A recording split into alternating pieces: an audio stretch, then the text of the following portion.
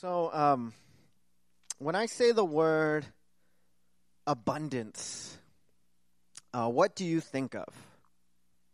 Like, what is an image that comes to mind for you? If I were to ask you to kind of describe your life or the quality of your life, do you think the word abundance would be one of the words that you use? Now, it's interesting in our kind of society. So there are two kind of competing mindsets when it comes to this idea. There's something called a scarcity-based mindset and an abundance-based mindset. So typically people who have a scarcity-based mindset, or I shouldn't say people who have, but kind of when we think more in terms of scarcity, we have what is sometimes called a not enough attitude, right? So when we think about that, we usually complain about not having enough of something, like not enough time, not enough money, not enough energy, not enough resources to achieve certain goals. And typically, when we adopt a scarcity-based mindset, we frame our challenges through lack. Right? So I want to do this, but I can't because, and here are the reasons, because I don't have time, I don't have money, I'm not trained, or I don't feel something at this time. And as a result, when we step into that, our lives tend to be focused on the wrong priorities. They tend to be focused on like preservation rather than growth, familiar surroundings rather than pursuing new frontiers, and complacency over challenges. We want to stay safe. We want to stay secure. We want to kind of stay where we're at, and we don't want to venture out into things that are unfamiliar. Conversely, when we have an abundance-based mindset, we tend to focus on possibilities. Right? I was reading an article about this week, and the writer gave the example of President Kennedy. He committed the nation, America, to landing a man on the moon in 1961 before NASA had not even determined whether it was possible, given the limitations of the technology at the time. So there was he had no idea whether that was even remotely possible, but he was like, we're going to do it. We're going to land a man on the moon. And the author wrote, Kennedy didn't care. He was not tied down by existing thinking, but instead focused on future possibilities. This is what I call, the author, blue sky thinking. This idea of kind of just looking out onto the horizon and thinking about what possibilities there are. This is an abundance mindset, in contrast to a scarcity mindset. And my question would be, for us, do you feel more as though you're living in abundance or in scarcity? With a mindset of abundance or scarcity. And I guess the way that you would answer the question, do you have an abundance or do you feel like you're in scarcity, answers the question of kind of where your mindset is at. Now, so we're in a series called, The Incarnation, in which we're exploring why Jesus came, why Jesus stepped into this world, why he became a flesh and blood human and walked among his people. And specifically in today's passage, Jesus says, I came that they may have life and have it abundantly. And we're just going to look at, what does that mean? What does it mean to have an abundant life? And how can we lean into that idea? That's what we're going to look at today. So if you guys have your Bibles, let's go ahead and open them up to John, the book of John, the Gospel of John, chapter 10. John chapter 10, and we're going to start in verse 1. John chapter 10, and we'll read all the way through to verse 18, but we'll kind of take it one piece at a time. John chapter 10 in verse 1, and this is God's word. And it says, Truly, truly, I say to you, He who does not enter the sheepfold by the door, but climbs in by another way, that man is a thief and a robber. But he who enters by the door is the shepherd of the sheep. To him the gatekeeper opens. The sheep hear his voice, and he calls his own sheep by name and leads them out. When he has brought out all his own, he goes before them, and the sheep follow him, for they know his voice. A stranger will not follow, but they will flee from him, for they do not know the voice of strangers. Okay, so let's pause just right there for a second. Now, a lot of things are kind of happening in this passage. Jesus, he starts invoking this kind of language of shepherds and sheep. And, he is actually kind of rebuking the leadership of Israel. So a lot of this goes back to Old Testament passages like Ezekiel 34, is one of the passages where God kind of rebukes the leaders of Israel. He says there was no shepherd and they became food for the wild beasts. So in talking about the people, kind of the people of Israel, he's saying the leaders didn't lead them well, and so they just became kind of food for the people. So Jesus in this passage, he's kind of rebuking the leaders of the time, the religious leaders of the time. He's kind of saying they haven't been good shepherds, and there have been various periods throughout Israel's history when the leaders, and remember in Israel's history, the religious leaders, the political leaders, they're all kind of mixed up together. It's a theocracy. And so sometimes, the kings who are supposed to be spiritual leaders, they're not really leading spiritually. They're leading more just politically. Sometimes, prophets are not kind of doing their job. And so there have been these periods throughout history, and Jesus is kind of bringing this up. And he's saying, you've had these kind of bad leaders, bad shepherds. People who really haven't had your best interest in mind at times, and Jesus is drawing a contrast between that and himself. He's saying, the real shepherd, the good shepherd, he talks about the gatekeeper who would be like a hired hand. He's like the gatekeeper would know the real shepherd's voice. Now it's all a little bit convoluted. There are these vague references to things in the past. So even the leaders, the religious leaders who are listening to him, they don't fully understand what he's saying. So he goes on in verse 6. It says, this figure of speech Jesus used with them, but they did not understand what he was saying to them. So Jesus said to them, truly, truly, I say to you, I am the door of the sheep. All who came before me are thieves and robbers, but the sheep did not listen to them. I am the door. If anyone enters by me, he will be saved and will go in and out and find pasture. The thief comes only to steal and kill and destroy. I came that they may have life and have it abundantly. Right, so Jesus, he juxtaposes himself with those who have in the past and those who have in his day been kind of false teachers in the world. And their goal has been to steal and kill and destroy. So they have exploited people. They have manipulated people. They have used people for their own gain, for their own kind of financial gain, for their own political gain, for their own gain in society. And Jesus says, in contrast to them, I've come that they may have life and have it abundantly. And this abundant life would suggest, and the idea would be kind of the more literal way would be kind of like a fat life. Just the idea of contented sheep. Now, the main idea, for today is that Jesus came. Why did Jesus come? Jesus came to give us abundant life.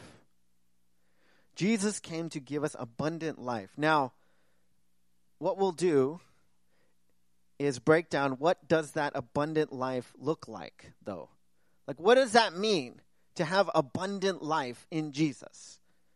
So 3 things. The first thing is this: to know the true path. To know the true path. There's only one path to abundant life. And what Jesus is saying in this passage is he himself is the path. He says, I am the door. I'm the gate. I'm the way. I'm the path. I believe that this is one of the most significant ideas that we have to grasp today, particularly in our world and also even in the church today. Sin and the sense of brokenness that comes with sin begins with this simple phrase: God, you are not enough. That's it. Sin, rebellion against God, turning against God, sinning against God, hurting God, grieving God, and everything that comes along with sin, which would include a sense of brokenness, loneliness, kind of, depression that we feel, feeling disconnected, feeling isolated, the anxiety that we have, like all the things that come along with sin, guilt, shame, pain, whether it's sin done to us or sin that we commit against other people, everything that comes with that, everything that's a part of that comes out of this one belief: God, you're not enough. You're not enough to fix me, or for that matter, fix anybody around me, or for that matter, fix the world, all of society. God, you're not enough to provide for me, or protect me, or save me. God, you're not enough to satisfy me, to make me feel happy and fulfilled. Everything that we do in our lives to do what we believe God is incapable of doing in our lives results in that dissatisfaction and hardship. Do you guys understand what I'm saying there? What I'm saying is everything that we do that we feel like God can't do, whether we would admit that or not, like when we feel like we are doing something to make up for where God is failing in our lives, that's where all of our dissatisfaction and hardship comes from. Because we feel like, God, you're not enough. You're not satisfying these areas of my life. So I have to fill in the gaps where you're not doing it. That's the core of sin. Look at Romans 1. The whole idea is to look at God and be like, yeah, but look at all the other stuff. Like, look at everything else that's here. To look at the Creator and be like, yeah, but creation, there's so much out here. To look at myself and say like, yeah, but, like I'm very important, I'm very significant, and there's so much going on here, God, that to reduce me to somebody who needs just one thing, just one person in my life, that's not enough. That's too simple. That's too uncomplicated. I am very complicated. I'm very complex, God, and I need more than you. Contrastingly, a flourishing life begins with this simple phrase. Okay, the heart of a flourishing life is just complete and utter belief in this statement: God, you are the only enough for me. Now, I know that's a little ungrammatical, what I just said there. It sounds grammatically incorrect, but it's intentional because was the only way I could think to get that sentiment right. Jesus, you are the only one who could ever make me whole.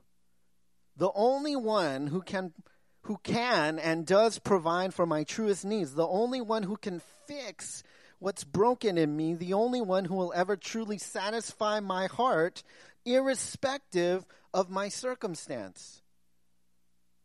Only Jesus can do that. You put your hope anywhere else, it will be dependent on something shaky. Whether or not you get the job, whether or not the relationship works out, whether or not this happens or that happens, or you finally get the words of validation, or it's a nice day, or the pictures come out right. Like whether or not something happens the way that you want it to happen, anything that you put your hope in other than Jesus will be dependent on something shaky.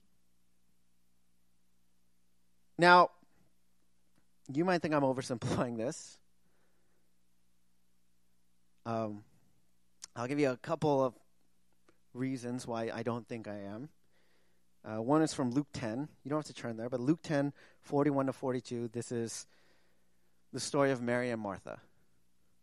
Right? And you remember, they're at Martha's hosting basically, and she's running around and she's trying to get all these things done. She has so many things to do, right? And Mary's just sitting there at the feet of Jesus, listening to him. And Martha's like mad, right? This is first child syndrome, right? This is like, I'm here doing all the work, right? And my little sister's over there just chilling, right, at the feet of Jesus. Like, what's going on here?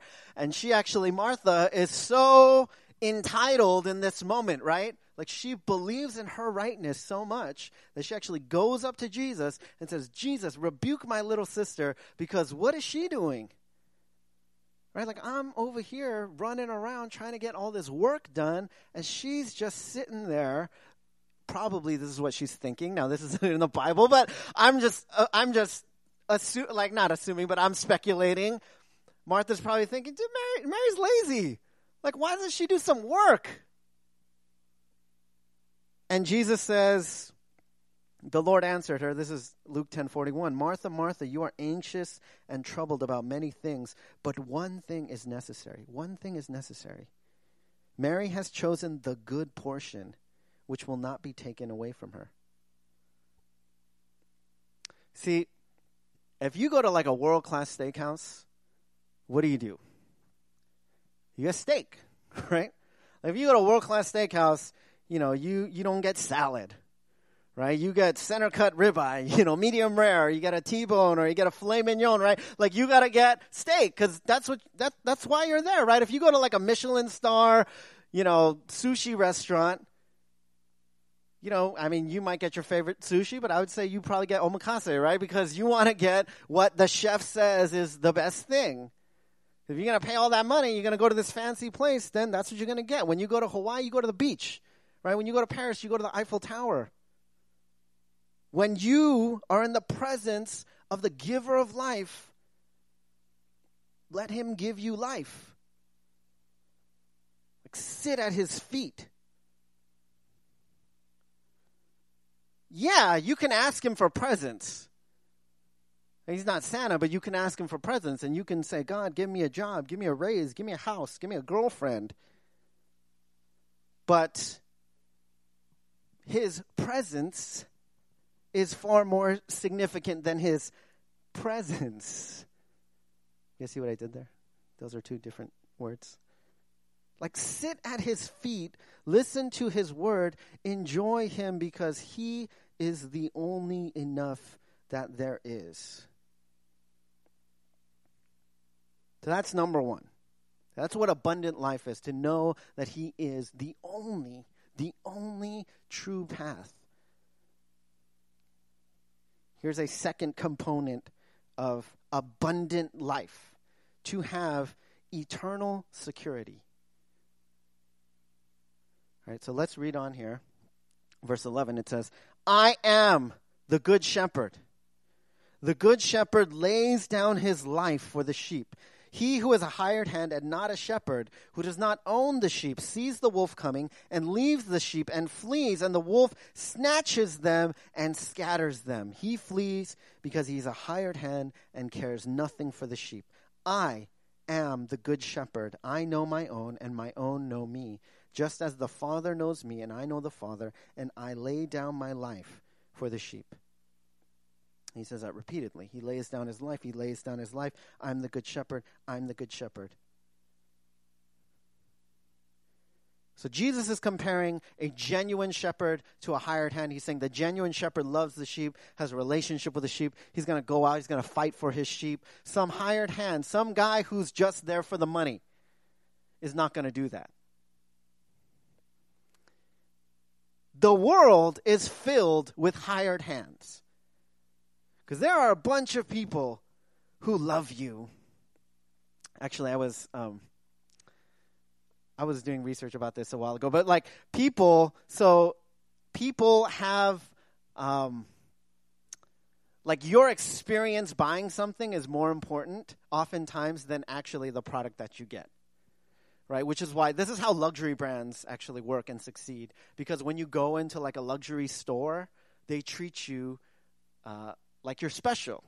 You know, like you are a very important person. And so when you go in, even if the product itself is not the best, the fact that you go in and they treat you so well, you really like that and you enjoy it. So it gives you this positive association in your mind, so you'll come back and get that thing. You'll be like, oh, well, I only buy, you know, whatever. I don't know. I don't know much about luxury brands. But it's like, I'll only buy this particular brand, you know, because every time I go there, like you might not even realize this, but somewhere subconsciously this is what's happening. It's like because every time I go there, I feel like luxurious, you know, like I feel like a very important person because they treat me that way every time I go there. And so I will continue to go there, even if the product itself you might not care that much for. You might not care for this certain type of car, but if every time you go there you feel really important, then you'll keep buying it. You know, you might not care for, you know, a certain type of, you know, clothing or like some kind of accessory, but if you feel like really good when you go there, you'll continue to do it. So this is actually people in advertising space and in like luxury brands, they know this. So this is how they design all of their stores. This is how they design even like their website, all the kind, even their advertisements to give you this feeling. But the thing is, those people, they don't care about you, right? Like they don't care. If you go in and you don't have any money, will they continue to treat you that way? No, of course not. Because the bottom line is to make money. That's their bottom line. They treat you well because they see it as a path to make money. Now that's just capitalism. I'm not blaming these people. I'm not blaming anyone who like works at, you know, one of these places. That's their job, right? That's their goal. But that kind of hired hand, somebody who's out there to get something from you, but if they actually had to do something to sacrifice for you, they wouldn't do it. They'd bounce. First sign of danger, there's the wolf. It's like, oh, I'm out of here. And Jesus says, what Jesus says is, I'll never do that. He says, I'll never do that.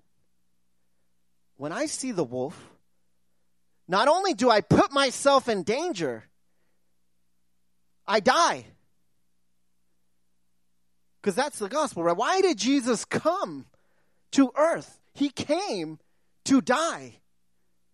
Like Jesus didn't become a baby and then as he was growing up think, I wonder what I'm going to do with my life. You know, like when Jesus was 7, he wasn't like, what should I be when I grow up? You know, should I be governor? You know, should I be a Pharisee? Should I be a tax collector? You know, what should I do with my life? No, Jesus didn't do that. When he came to earth, he knew the reason he came. He knew what his mission was. It was to live in the flesh, to be tempted, to be human, yet to not sin, and to die as an innocent man for the sake of all humanity. He knew that his whole life, and he lived his whole life for that purpose.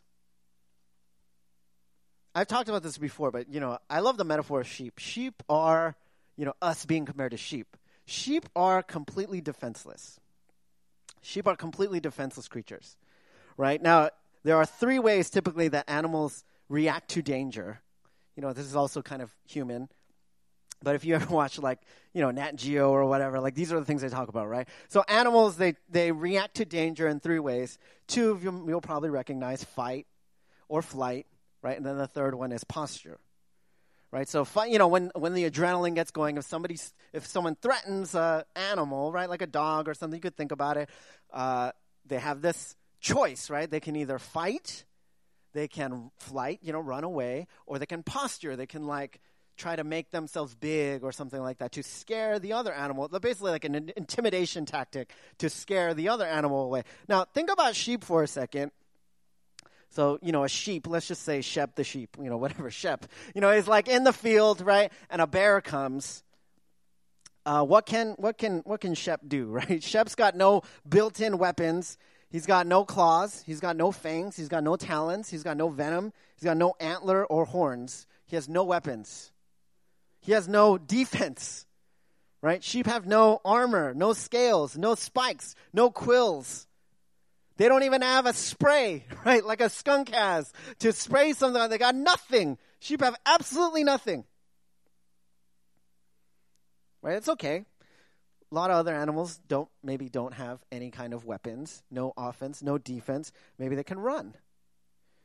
Unfortunately, sheep are not fast. Sheep are not agile. In fact, sheep trip over their own wool when it gets too long, and if the wool ever gets in water, this is terrible. They're just totally designed to not fight or run, because when sheep get water, their wool gets filled with water, then the water actually weighs them down, so they're even slower and like clumsier. So they can't swim, they can't fly, they can't run. They have no flight. And then the third one is posture. Right? So, like a bear will like get real big, right? A lion will roar. Even, dogs will bark or growl, right? Even cats will hiss. They'll do that. They'll like arch their back. Sheep, they just go, bah. That's it. That's all they can do. They can baa.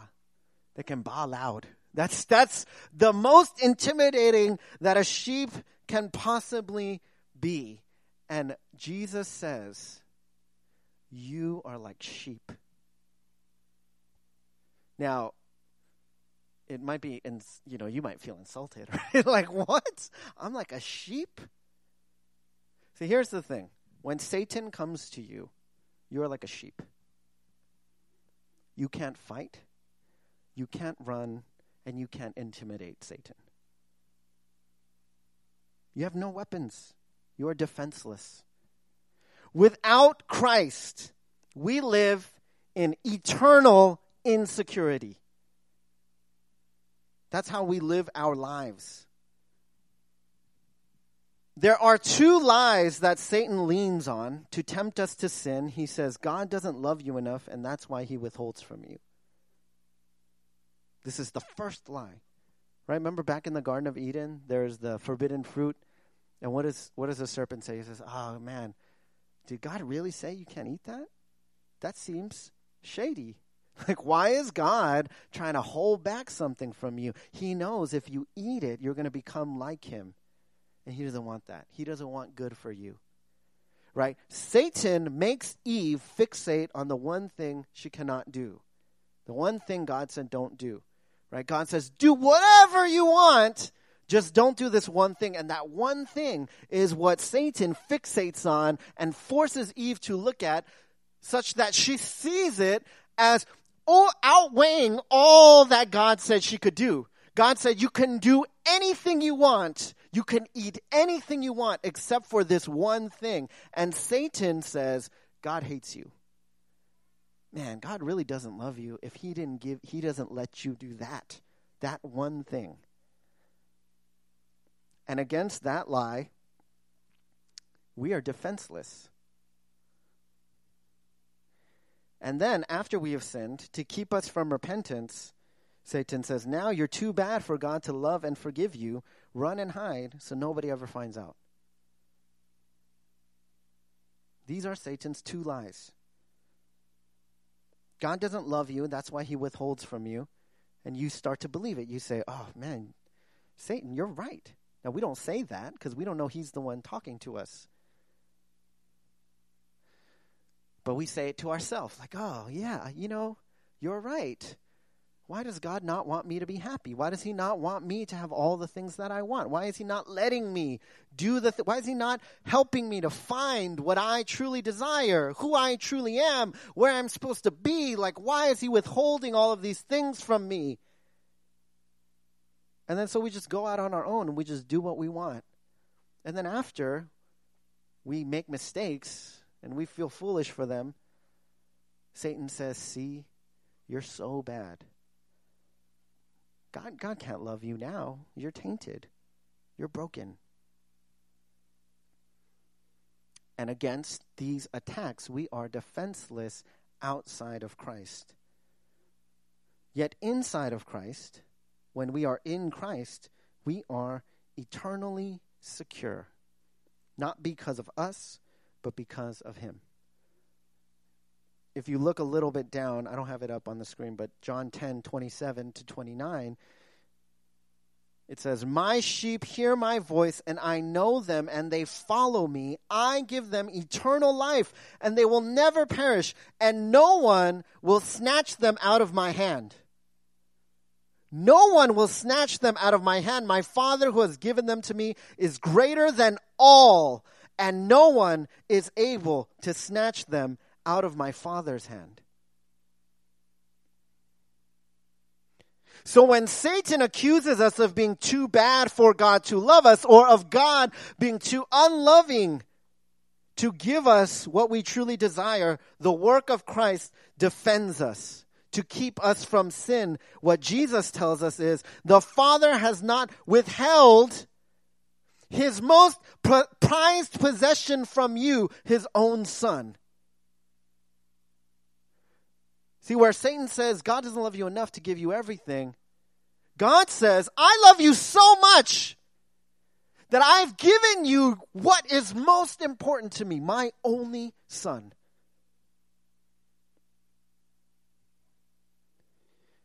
And after we have sinned to draw us to repentance, where Satan says, you're too bad, God could never forgive you, God points us to the cross and the empty tomb that represents the complete sufficiency of the work of Christ. That sin has been 100% paid for. All of your sin, past, present, and future, if you are in Christ, has been 100% paid for. And God will point us back to that repeatedly. Back to the cross, back to the empty tomb. Which is why every year we will celebrate Easter. We will celebrate Christmas. And we're not one day going to be like, Easter's getting kind of old. You know, like we've been doing this. Church, we've been doing this for couple thousand years now. You know, should we move on from Easter? No, we're never going to move on from Easter. Easter is the most glorious event that we could ever celebrate. And that's not just for Easter. It's meant to be for us every day whenever we look to Jesus. An abundant life, to live an abundant life, you will know that Jesus is the only true way. That he gives you eternal security. And here's the third thing. That you have ultimate purpose. That you have in this life ultimate purpose. This is the end of our passage. It says, "And I have other sheep that are not of this fold. I must bring them also, and they will listen to my voice. So there will be one flock, one shepherd. For this reason, the Father loves me, because I lay down my life that I may take it up again. No one takes it from me, but I lay it down of my own accord. I have authority to lay it down, and I have authority to take it up again. This charge I have received from my Father." So a couple things, right? Jesus first, he points to his own mission. And he says, this is why I came, to die, not just for Israel, right? Not just for national Israel, right? And I just said it was all tied up, right? There was no separation of church and state for Israel for many years. It was all one thing. You know, the political leaders, the religious, they're all supposed to come from one place. And it was all about Israel. Israel was God's chosen people. So that's still how God's people in Jesus' time are thinking. And yet he's like, no, you don't get it. Right? I'm not just for the sheep of this fold, which is referring to the national Israelites. He's like, I'm for all of God's people everywhere. This is why Jesus came, not to be a Jewish king, but to create a new, all new kind of kingdom that transcends racial lines, language barriers, geographical barriers. Like God's kingdom now is not about any country or any one people. It is for all God's people of every tribe and every nation on earth. Jesus says, that's my mission. That's why I came to die. And this is the mission that we are now a part of. How does that relate to abundant living? So this past week, I was at a vision meeting for a VOR. So there was this meeting, and a bunch of kind of church leaders gathered, and people from there gathered. And so I didn't really know anybody at this meeting. I was invited by the executive director because we've been doing stuff with them. And I knew him, and I knew the volunteer coordinator. I didn't know any of the other kind of pastors and leaders. And so people are going around, and they're kind of just sharing, where they're from and what they're doing there. And one of the guys shared this thing. I was freaking blown away. Okay, this man, he's pastors at a church. He's been a pastor for, I think, 30-something odd years. And it's a church of like 250 people, so not a huge church or anything. They support 50 missionary families. 250-person church supports 50 missionary families. Think about that. 5 to 1. 5 people to 1 missionary family. I was blown away. Right? People there, and look, it's not like, we're sending out Heather, right? So I'm like, we're sending out our first missionary, next year. And, their church has been there for like 30-some years. I'm like, we're like 6 years old, and stuff. But it's not like, it's not like he was like, oh, come on, get out of here. It's not like that, right? Like they're like cheering us on. They're like, that's awesome. That's awesome. Right? And that pastor, he's like, believe it or not, we started with 1, right? That's the idea. So we're talking about, VOR, and a lot of it was how can we better serve the refugees? What are better ways that we can reach the community and share the gospel and also kind of fix some of the things that aren't working that well? And let me tell you, okay, I didn't really know anyone in the room except for a couple people. I didn't have a single conversation about my family or the Lakers or really any other, common interest, small talk type thing. And I never left a meeting less sad, like less confused, less disconnected. And I didn't have a single personal conversation there. We just talked about how can we help people. And I'm not saying it's wrong to like talk about your life or anything like that. Obviously, I would say, in fact, that's a necessary part of our lives. What I would say, though, is that oftentimes what I feel like is the missing component in our lives is that we don't feel purposeful. We don't feel like we are connected to some kind of ultimate purpose. Right? One of my favorite lines from the end of the movie Braveheart is, I'm not going to do the accent, but he says, he's like about to be executed, right? And he says, every man dies, not every man truly lives. And do you know why I like stuff like that? Anybody likes stuff like that? Because it makes you feel like there are things out there that are bigger than life and death. Like I thought about it, and I was gonna do the accents. I was practicing at home, and I was doing it, and then Micah started copying me, and then he started doing it. He's like, every man dies. He's like saying it like really weird like that. He was saying it like that. It was really funny. I was like, every man dies. I'm like that. And then he's like saying it. I was like, this is so funny. And I thought about it, and I was like, why does that mean something to me? Is it just the accent? Is it like just the way that they say it? Like, is it war? Like, what is it that makes me feel something when I hear that? But it is that idea that it's that life is supposed to be connected to something that is far more significant than your life, than survival. Death is inevitable. But life is perhaps not inevitable.